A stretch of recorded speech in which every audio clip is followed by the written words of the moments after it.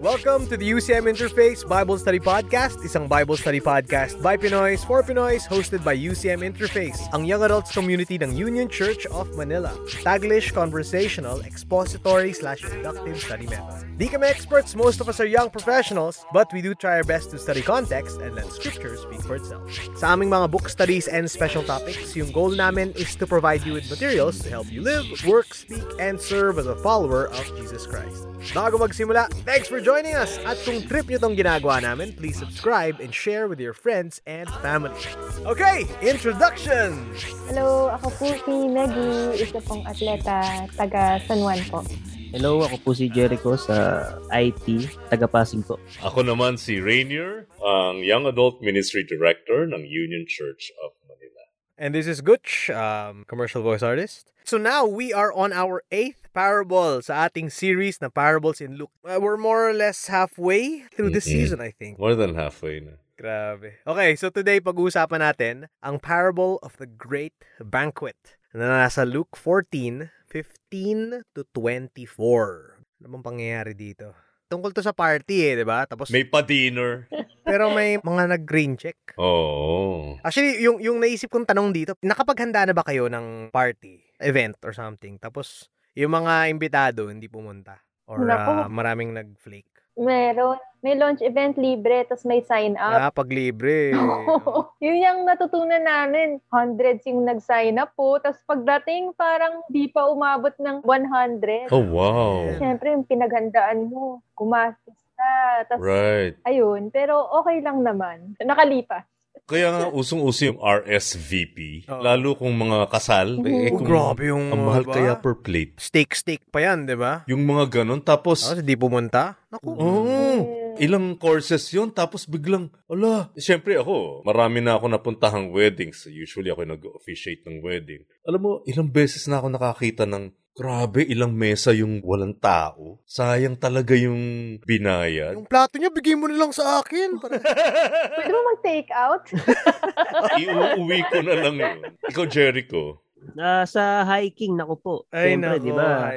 Daming plano niyan eh. Tapos, syempre, kukuha kayo ng van, aarkila kayo ng tutulugan nyo, syempre, lalo na kapag more than one day, di ba? Makausapin nyo pa yung mga ranger, yung mga contacts. Kawawa yung nag-a-arrange, oo. So, as the date approach, kita mo, nalalagas na yung sasama. Pero, nakapagbayad na. So, mag-i-increase yung share nyo. So, yun lang. Sa akin, yung experience na may party, daming imbita. Usually kasi, pag naghanda ng party, maghanda ng pagkain na a little bit more than the number of guests na nag-confirm. Kasi para pasobra ng konti, di ba? Kaysa yung kulang yung dapat pagkain. may pasobra ka.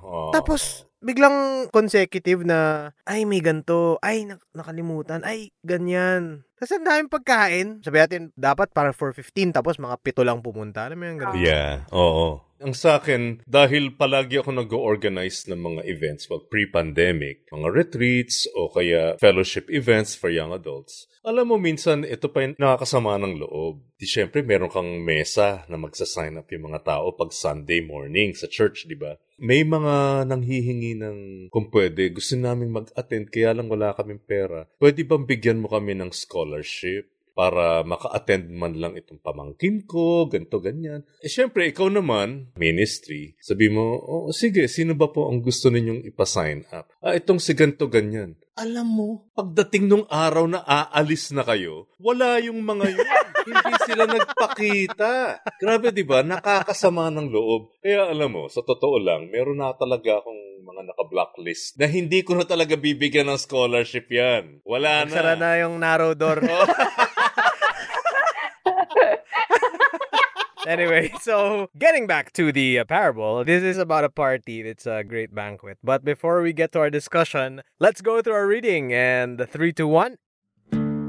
Luke 14:15 to 24. When one of those who reclined at table with him heard these things, he said to him, "Blessed is everyone who will eat bread in the kingdom of God." But he said to him, "A man once gave a great banquet and invited many. And at the time for the banquet, he sent his servant to say to those who had been invited, 'Come, for everything is now ready.' But they all alike began to make excuses.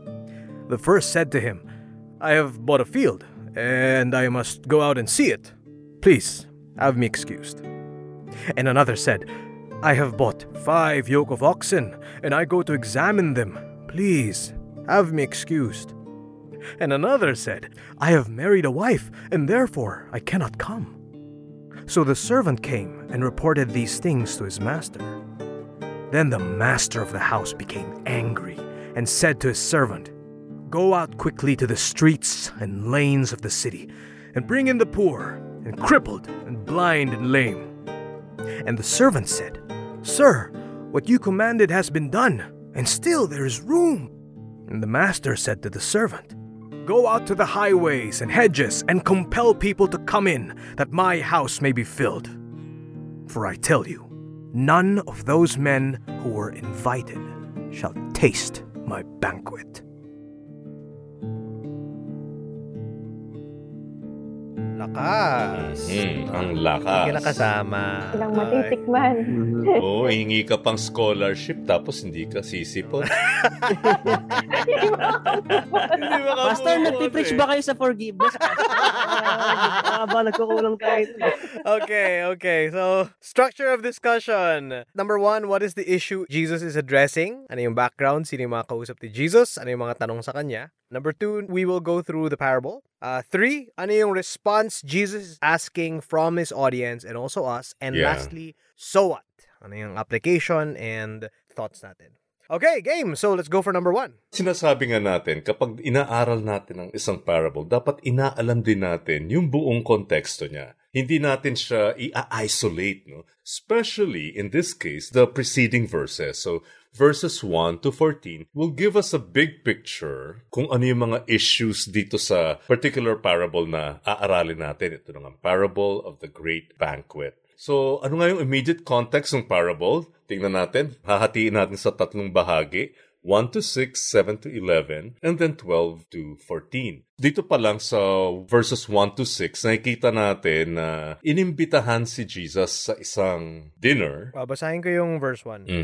One Sabbath, when he went to dine at the house of a ruler of the Pharisees, they were watching him carefully. Tandaan nyo, Sabbath, yung okasyon. At alam natin, kapag sinabing Sabbath, maraming restrictions itong mga Pharisees. Ang nag-imbita nga kay Jesus ay isang Pharisee, in fact, a prominent Pharisee, at meron siyang motibo. Ang motibo ba niya, gusto ba niya talagang busugin si Jesus? Ay, ang sarap-sarap ng aming hinanda ngayon. Ganun kaya yon? Hindi, may klaro siyang motibo. Sinabi rin dun sa verse 1. He was being carefully watched. Ito na naman. Alam niyo tong mga Pharisees na to kasi mahilig maghanap ng mali kay Jesus. So, parang entrapment to. It's an entrapment. Kaya ngayon, tinanong siya, is it lawful to heal on the Sabbath or not? Anong ginawa ni Jesus? Sinagot niya, meron siyang example sa verse 5. If one of you has a child or an ox that falls into a well on the Sabbath day, will you not immediately pull it out? Kung mahalaga yan sa inyo, sigurado, ililigtas niyan may gagawin kayo. Biglang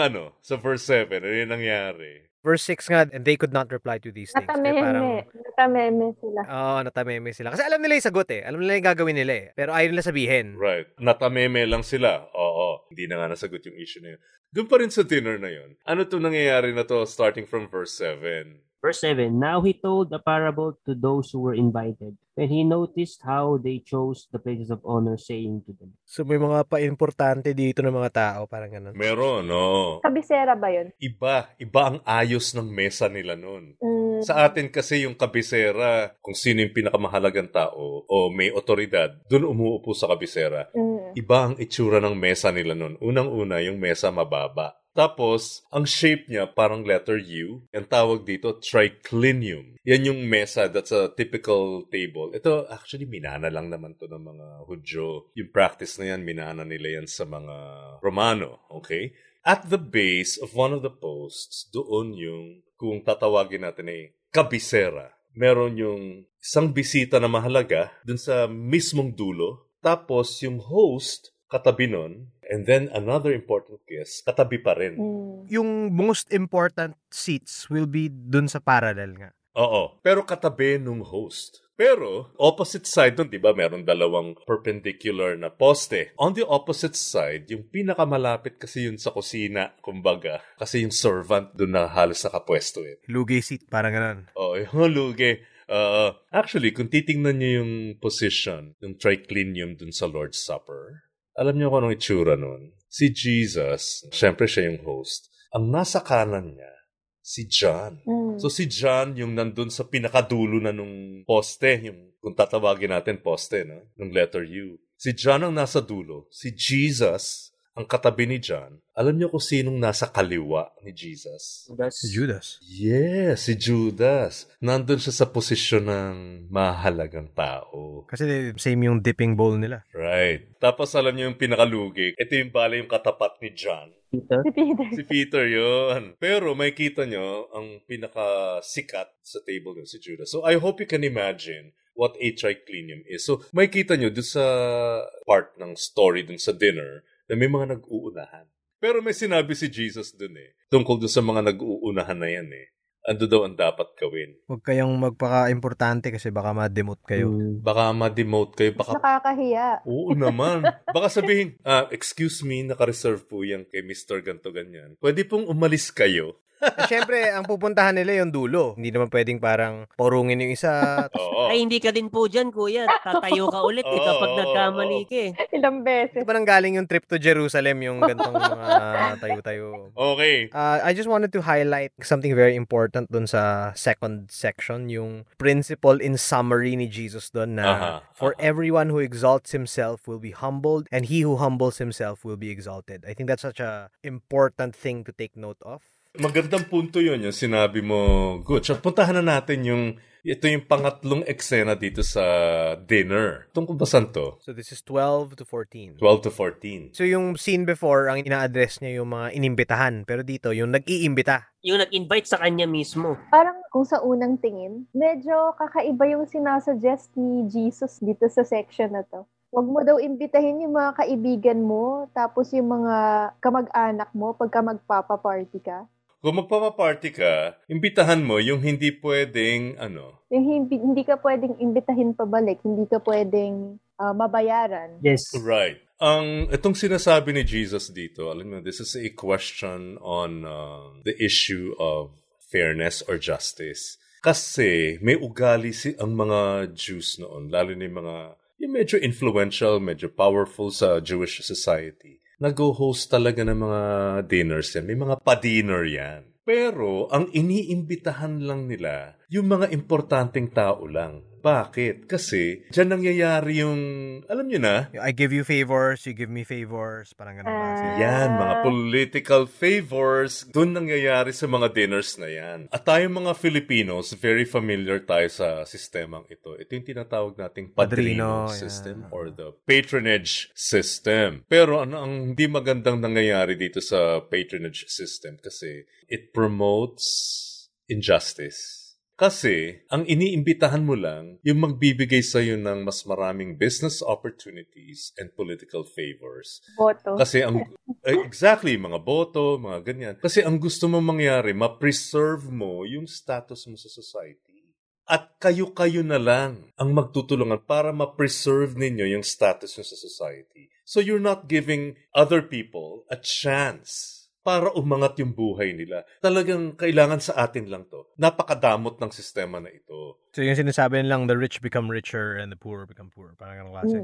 Right. Kaya ang sinasabi niya, ang imbitahan mo yung hindi makakapagbigay sa'yo ng mga political favors. Di ba? Interesting nga talaga yung sinabi niya dito. And you will be blessed because they cannot repay you. Adyo mo yun? Or you will be repaid at the resurrection of the just.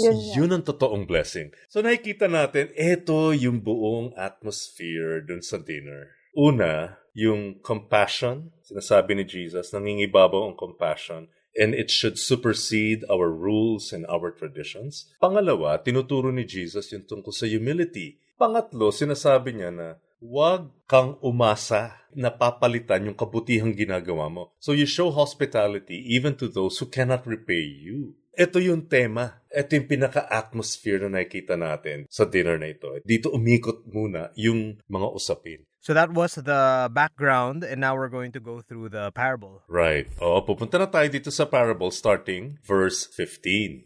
Okay, alam natin, ang isang parable is usually a response to a question or a comment. At syempre, aalamin natin yung points of reference dun sa parable. Kasi yun ang tutulong sa atin para maintindihan natin yung sagot ni Jesus. Pero ang pinaka-importante dito ay yung punchline. No, yung punchline. Diba? Kasi yun ang pinaka-tema nung parable that will present to us the main idea of the parable. Ngayon, dito sa dinner na ito, may nagkomento sa verse 15. Ano yung komento niya?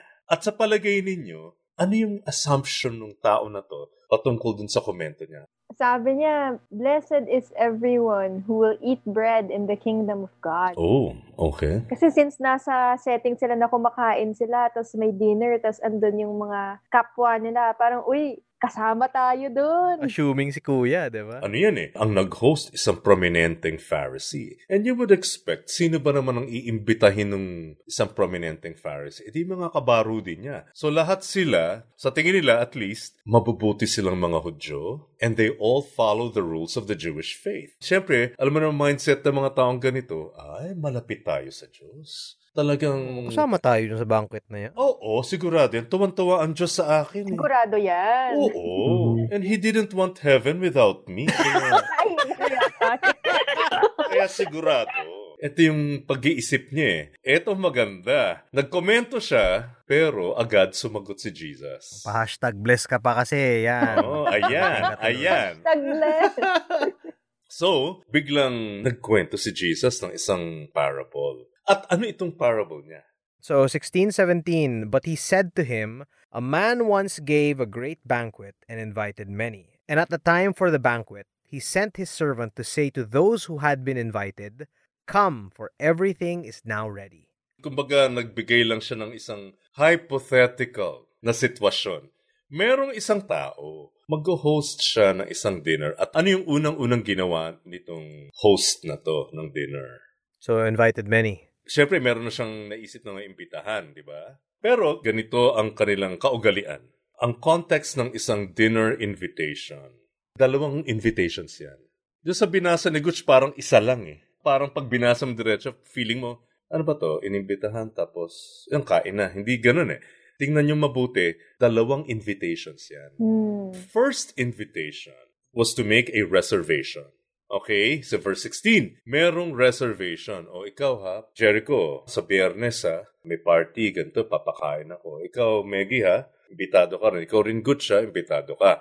So lahat yun, ini-inform na. Yung nasa listahan, yung servant, lalabas na yan, oh, ito po, pinaimbitahan kayo ng aking amo. Pero may second invitation. Kailan itong second invitation ang mangyayari? Paganda na. Ito mismo yung araw nung party. Ready na. Naluto na. Kumbaga, susunduin na lang kayo. Ready na po. Pwede na po kayong pumunta sa bahay. Ang konteksto nito, ang setting nito, village. So, magkakadikit naman yung mga bahay, ganyan. Tapos, yun yung second invitation. Oh, kasi dito wala naman silang ref, wala naman silang mga grab food or Wala. something, diba? So take some time to fix the feast. Oo. Ito naman kasi, ito yung typical dinner that happens in the village setting na lahat naman dun sa village, magkakalapit lang halos ang bahay. So, again, the first invitation is just the reservation. Oh, sige. Walang problema. So nag-RSVP na sila basically. Oo, ano nga ba yun sa yung French? RSVP. Respondez s'il vous plaît. Yan, Yung ganyan. first. So, nag-RSVP ka na eh. Doon sa second invitation, handa na lahat. At that point, it would be rude to decline the invitation. Umuo ka na eh. Kasi imagine mo kung, di ba yung mga shinare natin kanina, sobrang hassle ngayon na yung mga mag-flick dun sa party. Yung time pa na to na sobrang mas hassle mag-prepare. Naku, Yes. lalo Oo. pa. Diba? Kung walang darating, di ba? When you receive the second invitation, you can't say no anymore.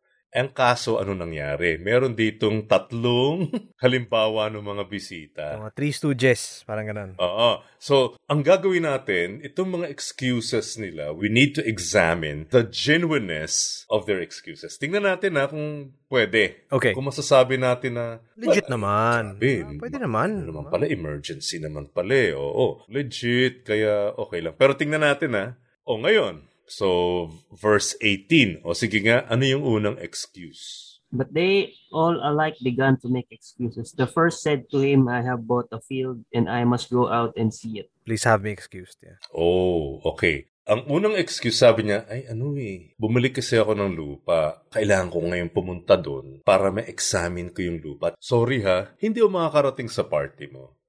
Tingnan natin kung katanggap-tanggap nga itong excuse na to. Kasi pag bibili ka ng isang cropland, lupa na tatamnan, maski naman ngayon, hindi lang ng panahon na yon, mahabang proseso yon. It takes a long process.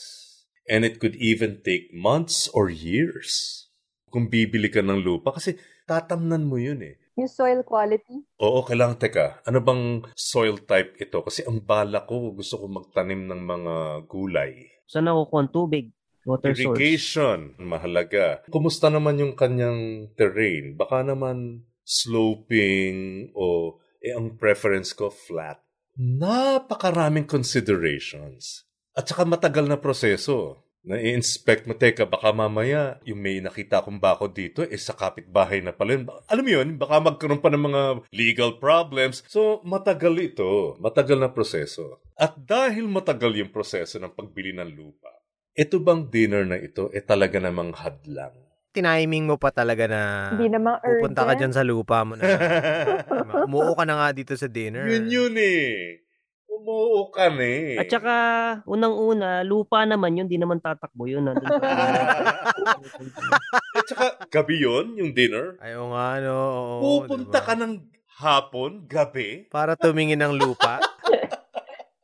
Palagay nyo ba itong excuse na to katanggap-tanggap? Hindi. Hindi, di ba? Biglang naglaho yung, baka naman valid yung excuse. Hindi siya valid eh. Ano ba naman yung ipagpaliban mo muna? Umuo ka na eh. And you know that this will take a long time. Mahaba yung proseso. Ipagpaliban mo muna, total isang hapon lang naman ito, isang gabi, ituloy mo the next day. So dun pa lang sa first excuse, talo. Parang it really sounds stupid eh. Excuse. Like kung ikaw yung servant, tas ito yung sinasabi sa'yo, kaharap mo na, di ba? Nag-RSVP na tong kaharap mo. Tapos sabi, kailangan ako puntang lupa. Ito parang, ano? What? Palagay mo maniniwala yung amo ko dun sa dahilan mong yan? Ano nga ba yung sinasabi natin? Kung gusto, may paraan. Kung ayaw, may dahilan. Ayun, di ba? Okay. Ngayon, siguro naman yung pangalawa, medyo may pag-asa tayo. Baka sakali may pag-asa tayo dito. Sige nga, pakibasa ulit kung ano nga ba yung dahilan ng pangalawa. And another said, I have bought 5 yoke of oxen, and I go to examine them. Please have me excused. Bumili daw siya ng mga baka, okay, yung oxen. 5 yoke of oxen for 10 oxen, okay. Parang 5 pairs. Saan ba ginagamit ito? Pag-araro. Pag-araro ka, kailangan yung mga baka, dahil magkapare sila, sabay. Hindi nag-uunahan, merong isang baka na iiwan. Itetest mo yung mga yan. Teka, tingnan natin. Papanoorin ko muna. Alamin mo yung tamang combination ng mga baka mo. Kumbaga, bumili ka ng kotse, road test mo muna, parang ganun. Or at least examine it, diba? Oo, examine mo siya. Ganun na naman. Matagal yan eh. Kung alam mo naman na may schedule ka pala para mag-test ng mga baka na yan, bakit tinapat mo naman dun sa dinner, sa banquet? Umuo ka na eh. Wala silang planning skills. Sabaw ba sila? Diba? Sabaw. Ang labo talaga. Oo na, malabo talaga. Kung alam mo nang bibili ka pala nung araw na yun, hindi ka na lang sana umuo. Yung idea na nag-RSVP na kasi sila dun sa first invitation. Tapos kung ano nung pinagsasabi nila na parang some stupid excuses dito. Right. And again, pag in-announce na o binigay na yung second invitation, it would be rude to decline. Alam mo pala, may nakaschedule na pala sa'yo na bibili ka ng baka, ba't umuo ka pa? Hindi ka na lang from the first part. Or pagpaliban mo kaya, baka pwede naman pagpaliban. Pero kung alam mo naman, di ba, sabi nga natin, Kung gusto, may paraan. Kung ayaw, may dahilan. May dahilan. Okay. Di ba parang yung mga dahilan medyo hindi talaga katanggap-tanggap? Alanganin. Eto pa. Okay, so the last one. Ito na. Baka naman to medyo may pag-asa tayo talaga dito. So verse 20. And another said, I have married a wife, and therefore I cannot come. Kasi nag-asawa ako kakakasal ko lang. Hindi ako mapwedeng... Strict, diba? Strict si Mrs. Sino kaya yung napangasawa niya? Ayaw siyang payagan lumabas ng bahay. Alam mo, interesting dito, wala na yung please have me excuse ta. Wala na. Wala Unang na. dalawa, may please have me excuse. Ito parang, sorry na lang. Di ba? Ano ba naman yung connection nung, kasi kakakasal ko lang kaya hindi ako pwedeng lumabas. Pero ganito yan Alam mo sa Old Testament law, meron isang restriction para sa mga taong kakakasal lang. Megi, pakibasa yung Deuteronomy 24 verse 5. And so far, ito lang yung alam nating restriction for newly married men. When a man is newly married, he shall not go out with the army or be liable for any other public duty. He shall be free at home 1 year to be happy with his wife whom he has taken. Ano daw yung restriction for newly married men? Bawal ang lumaban sa gera. Pambihira naman, gera pala yung bawal banquet ito Well, usually, di ba, pagkainan na malaki-laking kainan, di ba? O, laban. Baka boodle fight yung pagkakaintindi. Bakan daw sa kanila yun. Pero yun nga, I think from the 3 excuses, ito yata yung parang sobrang labo talaga. Pinaka-absurd. Pero alam nyo, kung halimbawa nandun ako sa dinner na yon, nabisita si Jesus, tapos ganito magkwento si Jesus, matatawa ako. Kaya nga, picture ko kay Jesus, grabe yung sense of Oo nga, humor. actually. Usually kasi sa mga Jesus films, parang wala siyang emotions. Di ba medyo stoic? Parang very solemn So detached from humanity. Yung understanding niya of the culture di ba? Yung satire. Yung satire napaka-satirical nung kanya mga banat. Parang nakikita ko pa nga, kung kunikwento niya to, yung parang, eto pa. Yung sinabi. Wala pa yung punchline. Sabi ko, grabe yung sense of humor ni Jesus di ba? Pharisees yan, di ba? Kung natatandaan nyo yung concept ng mga Pharisees sa religion, very solemn. There's the absence of joy. Dapat malungkot ka. Tapos, iimbitahan mo si Jesus, tapos ganito yung mga banat. Tapos, they are watching him intently, tapos tatawanan kayo, di ba? Parang, teka. So, parang ina-expose si Jesus yung mga napaka-ridiculous na mga excuses na to. Oo, napaka-ridiculous. Sobra wala talagang sense. Walang logic. Okay, bumalik yung servant. Bawi, ito na. Bumalik na yung servant at binalita lahat, ni-report lahat dun sa master niya. Kaso, anong naging reaction ng master, ng owner, ng bahay? Verse 21. So the servant came and reported these things to his master. Then the master of the house became angry and said to his servant, Go out quickly to the streets and lanes of the city and bring in the poor and crippled and blind and lame. Galit. Di ba? Ikaw pa naman, naghanda ka, gumastos ka. Siyempre, the best ang ihanda mo. Gusto mo naman ma-please yung mga bisita mo. Lahat tumanggi. Biglang, sorry. Kasi kakakasal ko lang. Bumili akong lupa Di ba? Bumili akong lupa. Ganon. Ano ba yan? Kung napansin nyo nga, palala yung mga dahilan Palala ng palala. Ang sinabi ngayon, nung house owner, pumunta ka dyan sa mga lansangan. At sino daw yung dapat imbitahan?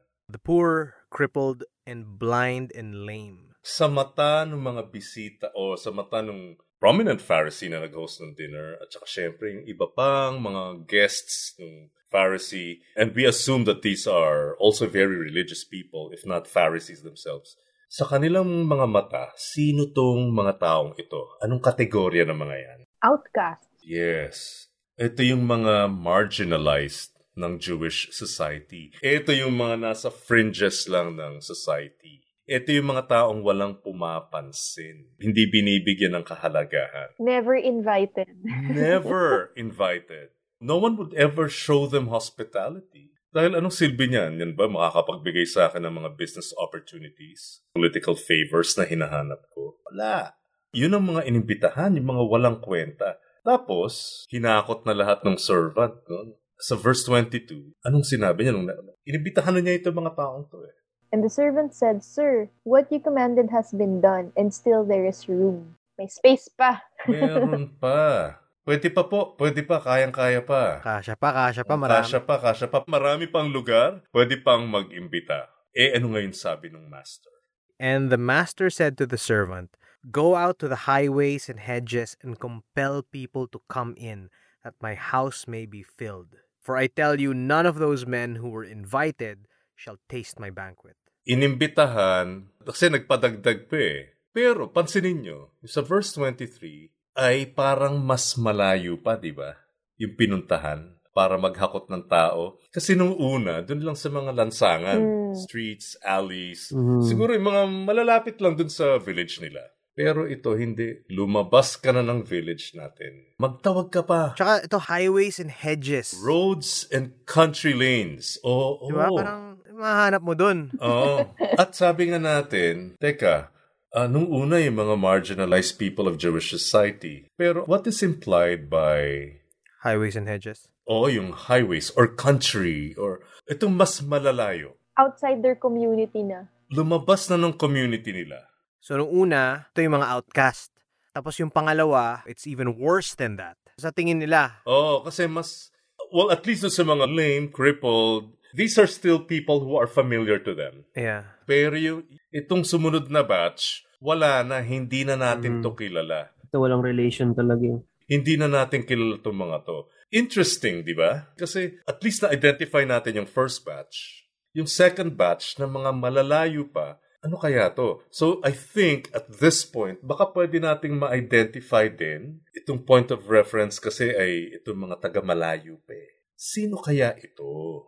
Ito pa isang gusto kong makita natin na we also need to notice, sabi dito, sa verse 24, ito kasi na yung touchline eh. Kasi biglang nag-iba yung paggamit ng pronoun. Di ba merong first person, second person, third person? Biglang nag-shift. Kasi nung una, tingnan yung language. Ano yung perspective? Then the master told, it's always third person. Kaya lang, pagdating sa verse 24, naging first person, my banquet. Biglang, eto na. I tell you, not one of those who were invited will get a taste of my banquet. And that's where Jesus ended the parable. And that's where we see Luke ending the dinner conversation.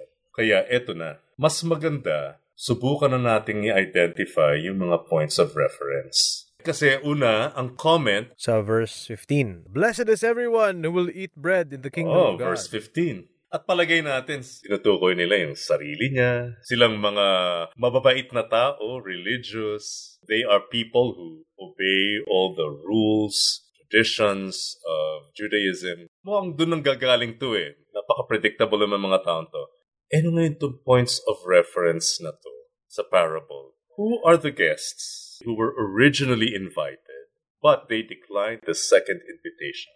So these would be the Jews, the religious leaders, the religious elite. Okay. And sila, they came up with all sorts of excuses in order to decline the invitation. Ang tanong, ba't yung unang invitation tinanggap nila, pero yung second, dinecline? Right, oo. Di ba mas rude pa nga yung pag-i-decline yung second?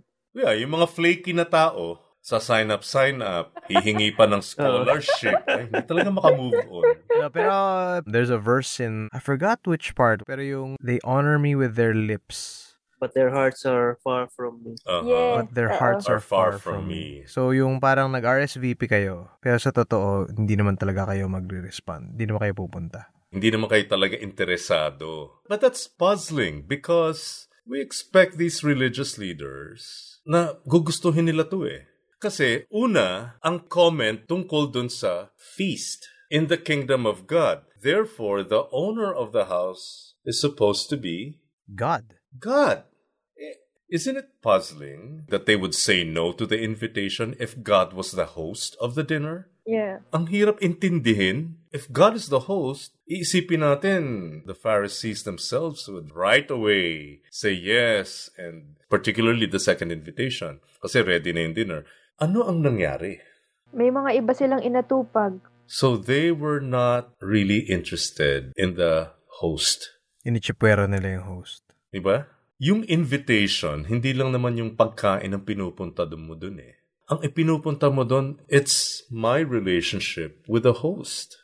Pero para sa kanila pala, we're not really interested in the host. Meron kasi kaming mas mahalagang mga bagay. And in our judgment, these things are more important than what you're offering us. Wow. Grabe, no? Mga pipitsuging excuses. Pinagpalit yung host. And so they would give all these ridiculous excuses. Pero ito, we also need to identify those guests. Yeah, yung dalawang batch ng guests. Oh, yung dalawang batch. Alam na natin, yung marginalized. You know that these are the marginalized people. That's the first batch. Ito talaga yung hindi pinapansin sa Jewish society. And this also responds to the first scene in the dinner where there's a guy with dropsy. May taong may sakit na lumapit. Siguro tingin nila doon parang, ba't nandito yan? Kaya nga, so let's identify yung pangalawang batch. Ito yung mga Gentiles. Most likely, di ba? Hindi nila kilala to eh. Hindi nga nila to iniisip na will be part of the banquet. Hindi, imposible. Pero ito nga, tulad nung sinabi mo, Gutch, kanina, itong parable na to, dito na nag-converge lahat ng previous conversations doon sa dinner na to. Yeah, yung from verse 1 to 14. Diba? May 3 scenes doon. Una, it's a lesson about compassion and how compassion should supersede traditions and legalism. Pangalawa, this is all about humility. Yung mga hindi nyo inaasahan, sila yung mabibigyan ng karangalan sa banquet na to. Diba? And the third one is showing hospitality even to those who cannot repay you. Precisely these two batches of people who got invited to replace them. Ito yung mga ayaw nila imbitahan kasi wala sila mapapala dyan sa mga yan. Pinandidirihan pa nga nila. However, ito na yung punto. Sabi niya kasi, I tell you, not one of those who were invited get a taste of my banquet. My banquet. Yeah. Biglang sinabi ni Jesus dito, this is my banquet. Wait a minute. Anong sinasabi niya dun sa mga Pharisees? Na siya yung Diyos. Diba implied? Oh, yung parang from last episode, diba? Ako ang may karapatan. Pero actually, hindi ko naman kayo pinagsaraduhan agad ng pintuan ko eh. I gave you an opportunity. I have given you the invitation. Pero kayo mismo yung umayaw. Sila nga yung unang inimbita eh. Sila talaga yung unang inimbita. Pero ayaw nila eh. At dito, makikita natin yung mga excuses ng mga tao. So, we're gonna move on to number 3, which is ano yung response that Jesus is asking from his audience. Then, and also from us now. Right. Actually, related to that, yung pinagagawa natin mga excuses, diba? Yeah. When we say banquet, in that context, ang eksena nito, eto na yung nasa presensya ng Panginoon. And Jesus is inviting everyone because He wants all of us to spend eternity with Him. Pero ano-ano nga ba yung mga excuses? Common excuses na binibigay natin for not responding to Jesus' invitation. Or so that we will not respond positively to the gospel invitation. Siguro, pinakauna kong naisip is, di pa ako ready eh. Marami pa akong gustong i-explore. Busy pa ako, nakafocus pa ako sa career. So parang di ko muna maisip yan. Next time na lang, pagka medyo may oras ako. Yung other end naman, na alam nila ano yung cost. Pero ang iniisip nila, may oras pa naman ako eh. Tsaka na lang, sa dulo na lang. Yeah, or related to that is also yung, so if I give my life to Jesus, I have to give up all these pleasurable things that I have. The money and the sex and the ganyan and the... Yung idea natin na why have the banquet in the future when we can have the banquet now? Ano pang saysay niyang banquet sa dulo eh. Ang ganda-ganda ng buhay ko ngayon. Enjoy na ako ngayon eh. Okay. Alam ko masarap yung handa niyo, Lord, pero okay na ako sa fast food ko ngayon eh. Yeah, ang maganda kasing saying dyan yung kay C.S. Lewis about the mud pie. We are half-hearted creatures, fooling about with drink and sex and ambition, when infinite joy is offered us, like an ignorant child who wants to go on making mud pies in a slum because he cannot imagine what is meant by the offer of a holiday at the sea. We are far too easily pleased. Since you mentioned C.S. Lewis, there's another one I wanted to bring up. It's from Screwtape Letters. I'm paraphrasing it just to make it understandable. Pero to get the man's soul and give him nothing in return, That's what really gladdens the devil's heart. Right. I just Oo. think about yung scene dito with all the excuses. Tatawanan nga natin yung excuses, di ba? Pinapalabas ni Jesus. Parang stupid ng mga excuses natin, sa totoo lang. It's stupid because in the context of what we're missing out on, napakagandang handa para sa atin, tapos we're just throwing it away because of stupid excuses. Right. Oo. Kaya wag na lang. Because I know it will demand something from me. I know that I will be required to leave something behind. And I don't want that. Because I know that if I decide to follow Jesus, if I decide to accept that invitation, I know I will no longer be in control of my own life. And I want to be the one controlling my own life. Parang naisip ko lang, yung sinabi mo kanina, Pastor, yung relationship dun sa master. Kung may taong mag-imbita sa'yo na importante sa'yo, ibubuk mo talaga yan sa schedule mo eh. Right, Talagang right. hindi mo papalagpasin, excited ka ba doon sa araw na darating? Uy, malapit na yung party! Pero ito, grabe, hindi lang nila kinalimutan at dinrop yung mga nandun eh. Alam nila na ayaw nilang pumunta. So, yung excuses, inisip na nila bago pa nila, alam mo yun? Right. And yet, yung nag-comment bago ibigay ni Jesus yung parable, very confident. Kasama ako dyan. Saan ba nakasalalay yung confidence nila? Heritage. Yung kanilang connection kay Abraham. It's their lineage. Galing ako dyan eh. E di okay na ako. They're placing their trust in the wrong object. Hindi yun eh. Ang inimbitahan nila sa dinner, si Jesus, nasa kanya yung susi is, siya yung mag-i-invite sa final banquet na hindi nila kinikilala ngayon. Nakakalungkot. Ano pang mga reactions nyo dyan? Yung posisyon din natin, tayo yung nasa highway and hedges. Yeah. Okay, good. Actually, Very good. Yung grasya ng Diyos. Yung idea na if you're Christian now, you should know that you're not deserving of the invite. Yeah. Naalala ko yung Matthew 5:3. Blessed are the poor in spirit, for theirs is the kingdom of heaven. Alam mong you're not deserving, you're spiritually broke. Pero in-invite pa rin tayo, di ba? It has nothing to do with our reputation. Tayo yung mga highways and hedges eh. Tayo yung mga unknown eh. Tapos biglang isinama tayo doon. The only reason kung bakit tayo naimbita is because of the character of God, because of His love, because of His mercy, because of His grace. That's why we've been invited. So I Right, think, babalik ulit ako dun sa isang verse, I think sa 11, yung, for everyone who exalts himself will be humbled, and he who humbles himself will be exalted. There's really no space for self-righteousness. There's no space na para magpaka-importante. No. Alam mo yun? There's a quote that I remember, yung, when we share the gospel, it's from one beggar to another beggar about where to get free food. It's from D.T. Niles. Christianity is one beggar telling another beggar where he found bread. That's the exact quote. Our response should be humility. Kasi sino ba ako? Bakit mo ako sinama dyan? Kasi dito sa parable na to, tulad nung sa sinabi natin to sa previous parable, when we get to the second volume of Luke, which is the book of Acts, dito niya ipapakita yung how, through the gospel, the nations were reclaimed for God's glory. So dito pa lang, sa mga teachings ni Jesus, binibigyan na tayo ng, kumbaga, ng patikim, yun. Dito pa lang, tinuturo ni Jesus sa parables na, yung mga nire-record ni Luke na teachings ni Jesus, binibigyan na niya tayo ng mga patikim. Kasi pagdating niya sa Book of Acts, ito na yung fulfillment nung sinasabi pa lang sa Old Testament that the Lord will reclaim the nations for His glory. Inheritance niya ang nations eh. Kanya lahat yan.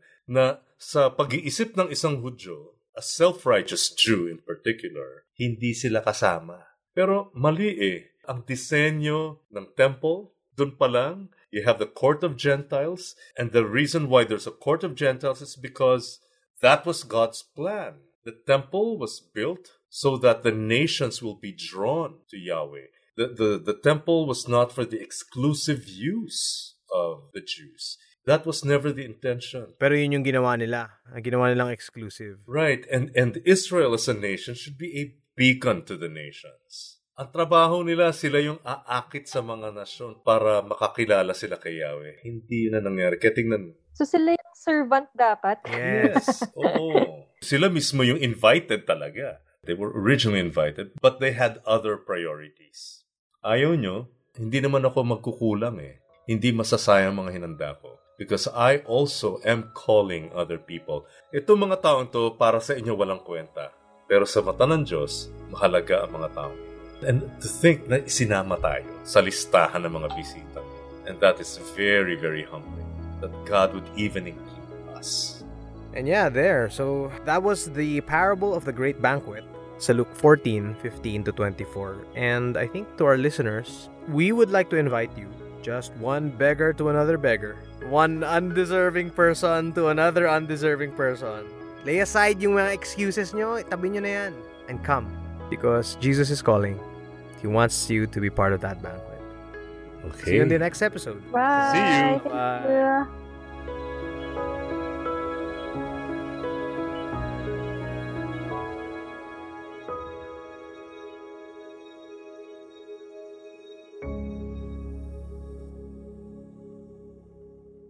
Thanks for joining us in the UCM Interface Bible Study Podcast. If you want to know more about our ministry, follow UCM Interface on Facebook and Instagram, or email us at ucminterface@gmail.com. Join us in Union Church of Manila, Rada, Corner Legazpi, Makati City.